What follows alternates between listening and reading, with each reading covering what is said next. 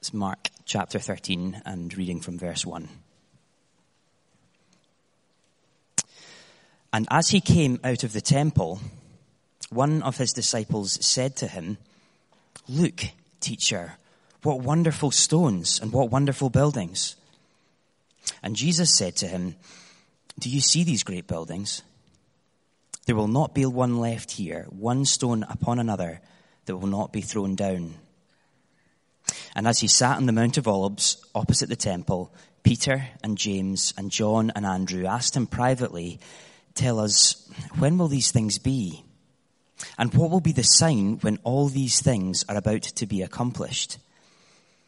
And Jesus began to say to them, "See that no one leads you astray.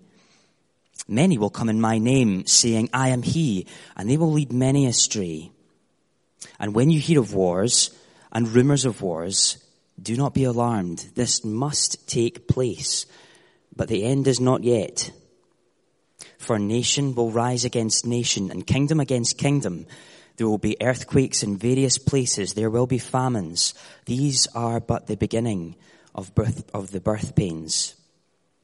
But be on your guard, for they will deliver you over to councils, and you will be beaten in the synagogues, and you will stand before governors and kings for my sake to bear witness before them. And the gospel must first be proclaimed to all nations. And when they bring you to trial and deliver you over, do not be anxious beforehand what you're to say, but say whatever is given to you in that hour. For it is not you who speak, but the Holy Spirit. And brother will deliver brother over to death, and the father his child, and children will rise against parents and have them put to death. And you will be hated by all for my name's sake. But the one who endures to the end will be saved. But when you see the abomination of desolation standing where he ought not to be, then let those who are in Judea flee to the mountains. Let the one who is on the housetop not go down, nor enter his house to take anything out. And let the one who is in the field not turn back to take his cloak. And alas, for women who are pregnant and those who are nursing infant in those days, pray that it may not happen in winter. For in those days there will be such tribulation as has not been from the beginning of creation that God created until now, and never will be. And if the Lord had not cut short the days, no human being would be saved. But for the sake of the elect, whom he chose, he shortened the days. And then if anyone says to you, 'Look, here is the Christ,' or 'Look, there he is,' do not believe it. For false Christs and false prophets will arise and perform signs and wonders to lead astray, if possible, the elect. But be on guard. I have told you all things beforehand.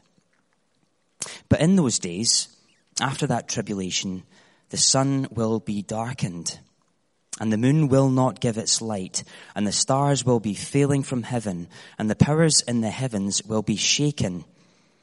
And then they will see the Son of Man coming in clouds with great power and glory. And then he will send out the angels and gather his elect from the four winds, from the ends of the earth to the ends of heaven. From the fig tree, learn its lesson. As soon as its branch becomes tender and puts out its leaves, you know that summer is near. So also, when you see these things taking place, you know that he is near, at the very gates. Truly, I say to you, this generation will not pass away until all these things take place. Heaven and earth will pass away, but my words will not pass away. But concerning that day or that hour, no one knows, not even the angels in heaven, nor the Son, but only the Father. Be on guard, keep awake, for you do not know when the time will come. It is like a man going on a journey, when he leaves home and puts his servants in charge, each with his work, and commands the doorkeeper to stay awake. Therefore, stay awake, for you do not know when the master of the house will come, in the evening or at midnight or when the cock crows or in the morning, lest he comes suddenly and find you asleep. And what I say to you, I say to all, stay awake. Amen. We have a couple of weeks looking at Mark 13. It's great to have that time. It's a wonderful chapter to be looking at, but it's not the most straightforward speech that Jesus ever gave. It's not his most straightforward teaching. A lot of ink has been spilled on quite what he was talking about. And so as we begin to look at this, we need to get our bearings. We need to, in some ways, crack the approach to it first. What's the big idea here? What is Jesus really talking about? And I think, I'll explain why I think this, but I think the answer is that he's looking forward into the future and he's trying to tell his disciples what they should expect. He's trying to tell them what they should expect, what the normal Christian life, if you like, will look like. When my wife was pregnant with our little girl, we bought some books about what that would be like, and one of the ones that people recommend, I bet a number of you have, if you've had pregnancies lately, might have this one. It's called What to Expect When You're Expecting. A few nods. It's a popular one. And one of the reasons that this book is so helpful is that it tells you what to expect. And so you can look up all the kind of mad things that are happening, and the book says, oh no, yeah, heartburn, that's normal. Feeling really sick, that's normal. Heartburn, that's normal. Lots of other things. And it says that's normal. And, those things are still hard, says he, having watched from the sidelines. But it is reassuring, having been told by experts that that's how it's meant to be. Because if you didn't know that, then not only do you have the pain of all these different things, but also the worry of, I wonder if something's gone wrong. Well, that's what Mark 13, I think, is meant to do for us as Christians. Mark's original readers were in the early church, possibly in Rome, and, they were having a really hard time. They faced legal pressure, physical danger, real persecution, and they didn't have all the years of Christian history that we have to look back on. They didn't necessarily know that was normal. As far as they were concerned, they had put their faith in Christ, the Lord of Lords, the victorious ruling king, and yet they're taking a real beating for standing for him in Rome. And maybe something's gone wrong, and we can understand how people in that position would have worried. And so a chapter like this saying to them, no, it's okay. This is how Jesus always said it was going to be. If you look at verse 23, I think that's a really helpful verse for helping us to understand this big idea. Jesus is saying, look, I have told you all things beforehand. Do you see that? He's warning them how it's going to be so that when these trials arise, they are not rocked by the thought that something abnormal or unusual is happening. Jesus says, see, I have told you all things beforehand. And that's big reassurance for them, the first readers, but also for us. Also for us. It does seem to me, in my experience, in talking to other people, that often we worry that our Christian life, our Christian experience is not all that it should be. That it's harder than it should be, or we struggle more than we ought to. But Mark 13 is here to say, well, no, weakness is normal. Weakness is normal. And actually, weakness is powerful. That's what we'll see as we look at this great passage. Weakness is normal. A weakness can be powerful. And so the purpose of this is to keep us going. That as those early Christians, as they face hard times, he's saying, no, endure. It's just normal what you're going through. I know it's hard, but it's not unpredicted. So keep going. And that's what it's saying to us as well. We are forewarned and so forearmed. Now, I'm just saying this. Why is this true? Why is this the purpose, the original intent of Mark 13? Well, to understand why I think that this is a kind of look forward into the future for the good of the disciples, when you think about how this fits into the flow of Mark, we've been looking at Mark from chapter 11, and you just look back, and especially if you've been here, just glance at some of the events. It's been very fevered and fast-paced. Mark is a fast-paced writer. You notice that a lot of the paragraphs, they begin with "and," which I was taught at school was bad. But Mark has a sense of pace and this and this and this, and the narrative moves forward. And in Mark 11 and 12, there's been a real atmosphere of foreboding and threat and danger. So chapter 12, verse 12, gives us a good flavor of that. Jesus has just told a parable about how the religious establishment, they reject God's messengers, and they're going to reject him, and they're going to actually murder him. And chapter 12, verse 12, and they were seeking to arrest him, but they feared the people, for they perceived that he had told the parable against them. So they left him and went away. That's what we've seen. This guy Jesus, he's come into the city. It's crowded with people, pilgrims for the Passover festival. So there's a real kind of atmosphere in the town, and he's attacked, really, the religious establishment. He clears the temple, throws everybody out, says, this is offending God, what's going on here in the temple. And then he gets into a series of arguments as they try to trap him in his words. And they want to arrest him. They want to get him out of the way. And eventually, as the story goes on in Mark 14 and 15, when it's fast-paced again, they arrange a paid informant. He's arrested at night. He's put on trial. He's executed. It all happens very quickly. But in the middle of that, before we get into, from the fast pace, the building of the tension, into the release of it in chapter 14, before we get, there's a pause in the middle. And we have Mark 13. And if you notice in Mark 13, nothing happens. Nothing happens. It's one long speech from Jesus. And that's actually quite unusual in Mark. Like I was saying, his style is to keep the pace of the narrative up. But in chapter 13, he stops.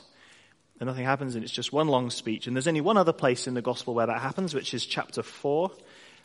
If you're familiar with Mark, where there's a long pause. In Luke and Matthew and John, they have a lot of long sections of teaching from Jesus. But Mark doesn't have that, only two. Only chapter 4 and chapter 13. And so what we find when we look at those chapters that stop and pause, there's all the frenetic events of Jesus' early ministry and then the end of his life. There's a pause. And what both of those chapters do is they kind of zoom out, if you like. They zoom out from the immediate events that are taking place and show us a bit of the bigger picture. They zoom out and they show us what life will be like beyond the immediate events of Jesus' life, on the other side of the cross and the resurrection. So it's clear in Mark that the Lord Jesus was preparing his disciples for a mission that he would have for them. And Mark 4 and Mark 13 kind of zoom out and they look forward and they speak about that mission.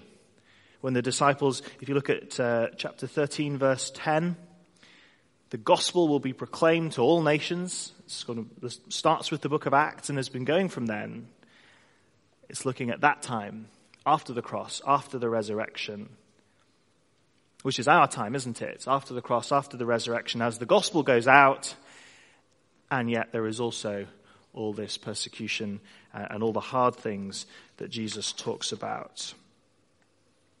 So that's why I think we can approach Mark 13 in this way. It's a pause in the fast-paced story, and Jesus zooms out, and he's showing his disciples what to expect from the Christian life, what to expect from this age in which we live. Wonderful things, the advance of the gospel to the ends of the earth, but also really, really hard things as Christians have a hard time and live lives of weakness.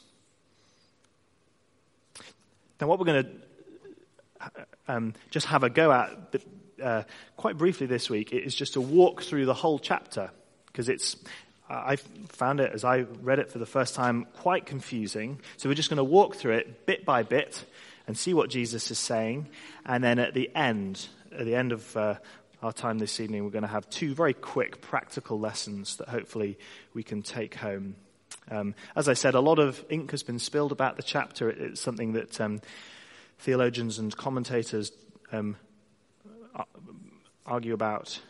And we will have to look at some of the complexities, but hopefully at the end there, we'll get to two really simple, substantial things that we can feed on tonight in our Christian lives and take home with us into the week that lies ahead. So, first the walkthrough. You can see it. I've put the 5 steps, if you like, on the service sheet.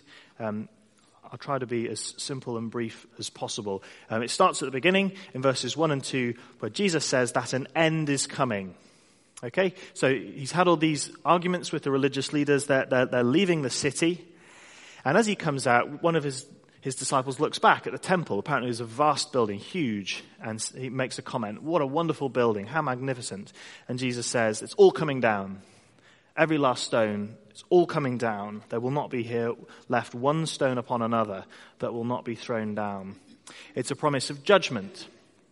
And if you remember the content of chapters 11 and 12, that makes sense. If you remember the kind of metaphor, the acted parable of the fig tree in chapter 11, it was a leafy fig tree but no fruit. And that's the same as what Jesus found in the temple. It had all the trappings of religion, the signs of life, but no fruit. The people had no heart for God. It was all hypocrisy. And so he pronounced a curse and the fig tree withered. Well, that's what he's saying here. He is saying that a judgment will come. There is an end coming. And he is talking about the temple. If you look at those first couple of verses in Mark 13, you can see Mark kind of shoves our noses in that fact that it's about the temple. So verse 1, and as they were leaving the temple, and then in verse 3, they sat down on the Mount of Olives opposite the temple. So they're talking about the temple, and Jesus is saying that an end is coming on the temple and on its buildings, its inhabitants, and its practices. And sure enough, in 70 AD, so a few years later, after these events, that's exactly what happens. The Romans, for various reasons, laid siege to Jerusalem. They wrecked the temple, and they drove out the people. And that explains, if you look at verse 14, Jesus makes a comment about those who are in Judea, fleeing to the mountains. And as he speaks about the end here, he clearly has in mind events in that particular location. And also at that particular time. So there are a few things, a few points, like if you look at verse 30 over the page, where Jesus says that this end that he's talking about will take place in the lifetime of his listeners. So Jesus is talking about the end of the temple. But in Mark 13, you also get a sense that he's talking about a bigger end. Something that is not localized in Judea and not localized at that time, but something bigger. So please could you look at verse 24 and follow that with me.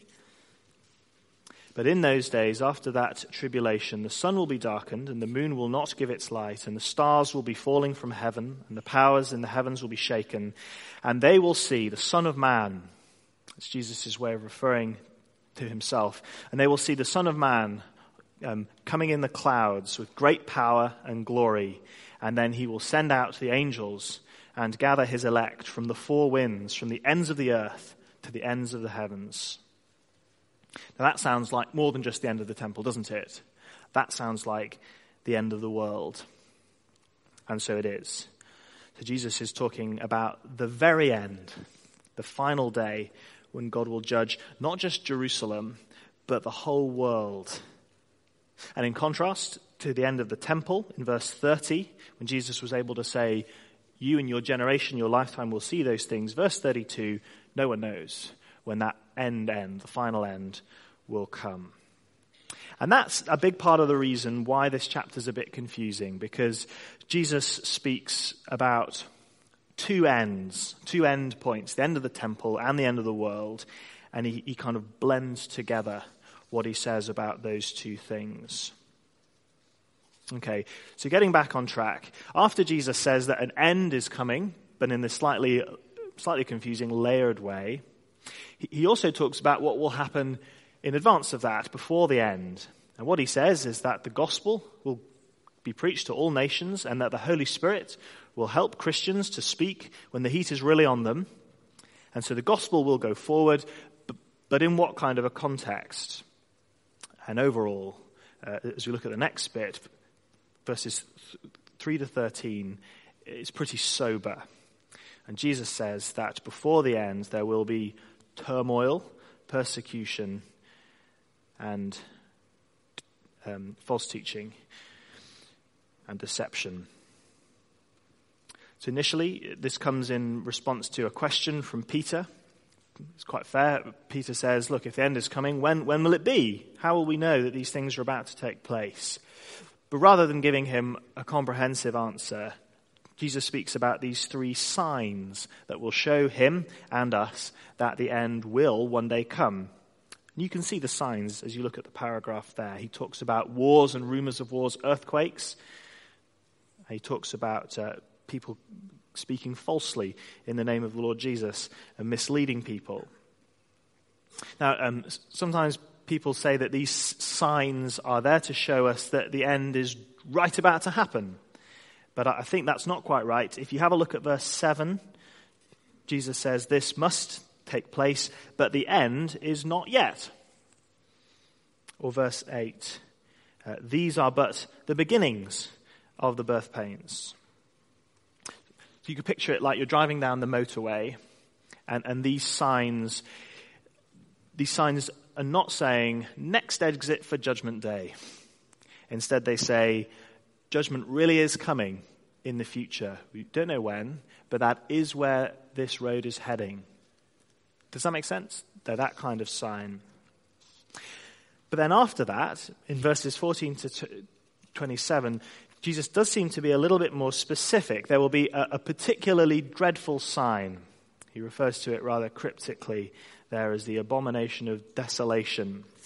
And when this appears, that will be the harbinger, the sign of an intensified period of suffering. And if you look at those verses, you can see it's all the same stuff that Jesus is talking about. It's the turmoil and the persecution and the deception, but they're all ramped up a bit. So instead of just false teaching, you have people doing false miracles. Instead of people being arrested and betrayed by their families, you have this very extreme language saying people to run for the hills. Run for the hills. And if you're out on your flat Palestinian roof, then you better take the outside staircase. You better go down the fire escape. You don't even have time to go back inside for your jacket. You've got to get out of there. And instead of earthquakes, the whole heavens will be shaken, says Jesus. The stars falling down, the sun and moon will both be darkened. And then at the end of that intensified period, says Jesus, he himself will come in glory, and that will be the end. And then in the 2 final paragraphs of the chapter, he pulls the threads together. So first of all, Jesus says that because of these signs, we can know that the end will come. Because of these signs, we can know that the end will come. It's like the springtime. I just think it's easier to diagnose the beginning of spring than the beginning of summer in Scotland. You can go to the meadows, you can see the crocuses, and they're lovely, and you know that the time is coming for spring. That's what he's saying here. You see the signs, you know, don't know when, you don't know exactly when, but you know that it's on its way. It really is on its way. But then the final paragraph, we don't know when, and therefore we need to stay awake. We need to keep on living in the light of the end that will certainly come, and which might come at any time. And perhaps the clearest bit for us is the metaphor or illustration that Jesus gives in that last paragraph, where he says it's like a master who goes away from the house and leaves his servants about their business, about their work. And they don't know when he's going to come. And so the only advisable strategy for work under those conditions is to crack on. Because you don't know when he's going to come, and you don't want him to catch him. You don't want him to come home and find you asleep or playing Angry Birds. You need to be working when he comes, and so you need to keep at it.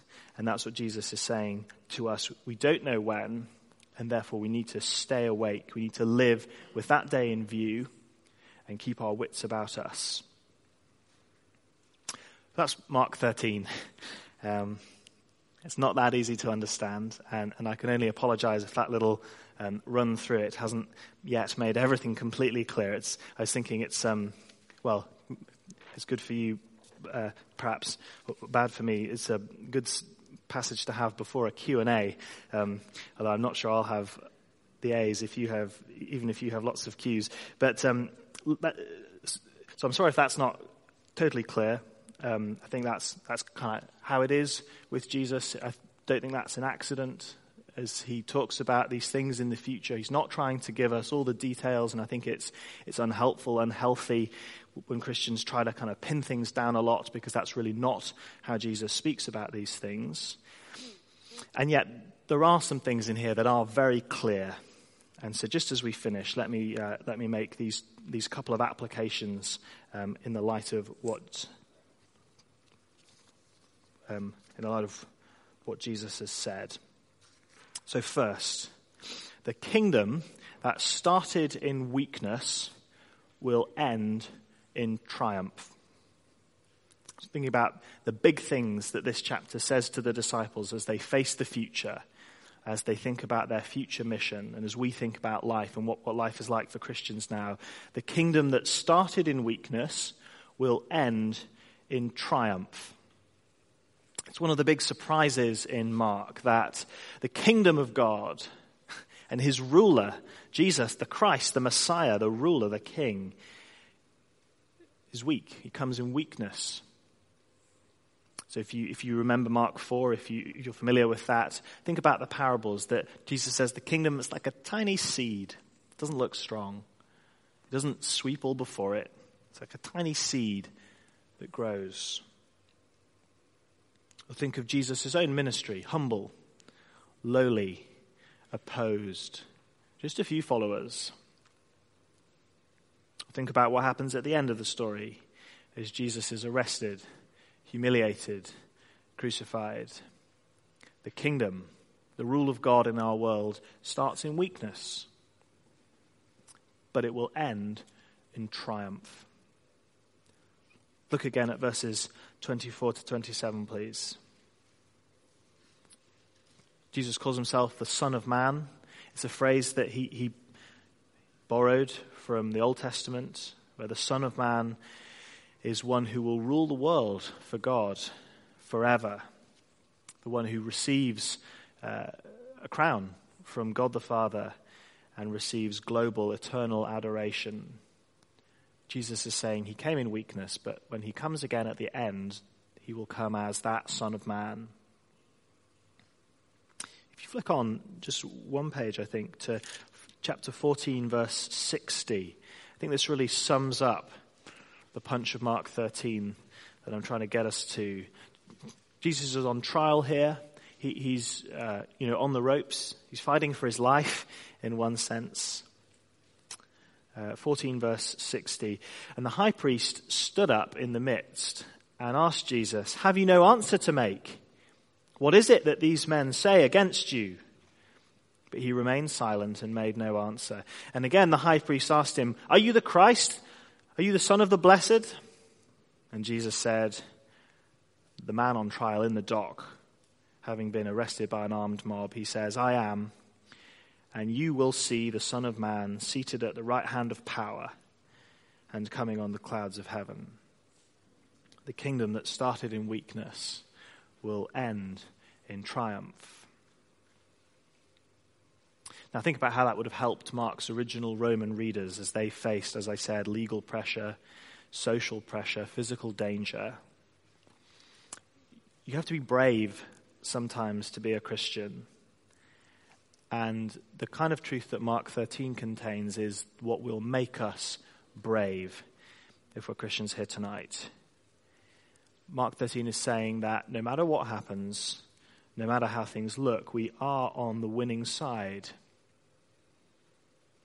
And it's saying that, therefore, a Christian is no fool to give up what he is unable to keep in order to gain what he can't lose. There is real sacrifice in being a Christian, but not in the end. Not in the end. And so we need to think ahead to that day when Jesus will return in glory and the kingdom that started in weakness will end in triumph.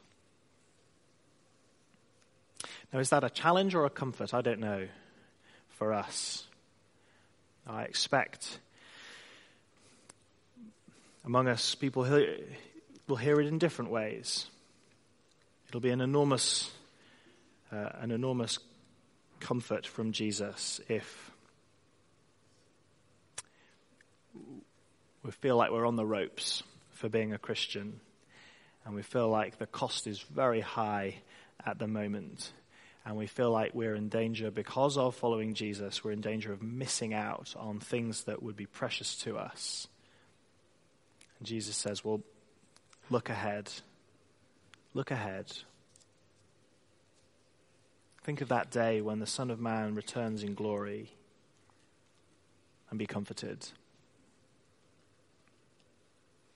For others of us, though, I guess it is a challenge. And it does happen, it happens to the best of us, we get tired of focusing on the kingdom and of prioritizing the advance of the gospel. We get sick of sticking out and being different. We want to fit in. We don't want to speak to other people about Jesus. Well, for us that's a challenge, because the kingdom is coming in triumph. We need to try to live now with that day in view, because a lot of the things that we really value now and we're afraid of now and the things that motivate us now won't matter at all on that final day of triumph that is coming. And so the challenge is that it's foolish to prioritize short-term things. In the language of Jesus in the parable there, having a snooze. It's foolish to prioritize that, the short-term things, when the master could come back at any minute. And when he does, things will be completely different. That's why he wants us to be about his business, working away, conscious of the possibility of his return, throwing ourselves into the work of verse 10. For the joy of that day when he returns in triumph, and we are found at last to be on the winning side with him, and the joy of having helped many, many others, not just ourselves, but having helped as many as we could, also to be ready for that day when it comes. So it's a challenge and a comfort for us that the kingdom that started in weakness will end in triumph. Then secondly, the second application as we finish, that the kingdom that will end in triumph continues in weakness. As I was saying, it's really easy for us to worry that our experience of life following Jesus is not as great as it's somehow meant to be. We wish we would sail through life, but we don't. We wish that the gospel would sweep all before it, but it doesn't. And it's hard. We find that really hard. We look out on the state of the world or the state of the church, and it grieves us. And that's hard. And it becomes really hard when you listen to sermons or read the Bible, and it's hard to be told that you're on the winning side when it really doesn't feel like that. But Mark 13 is here to help us with that. It's here to show us what is normal. And what is normal is turmoil and persecution and deception. And so remember Jesus' words. He says, "See, I have told you all things beforehand." This is what's normal. And these things, therefore, that would otherwise make us want to give up, when we see the world in turmoil, when we are persecuted, when we see the ravages of false teaching and deception, they want to make us give up. They make us want to give up. But we hear these words of Jesus and we see that these are actually the very signs that he has given that show us that one day judgment will come. But for now, the gospel will go forward through weakness. And so for us, as we hear this evening, the message is to stay awake and to stay on course, to be ready and to play our part in helping as many others also as we can to be ready for the day of his return. Let's pray.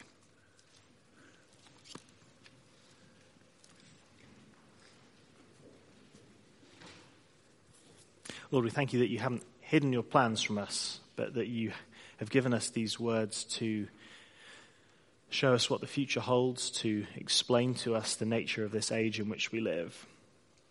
And we pray that we would all take from these words the challenge and the comfort that you have for us.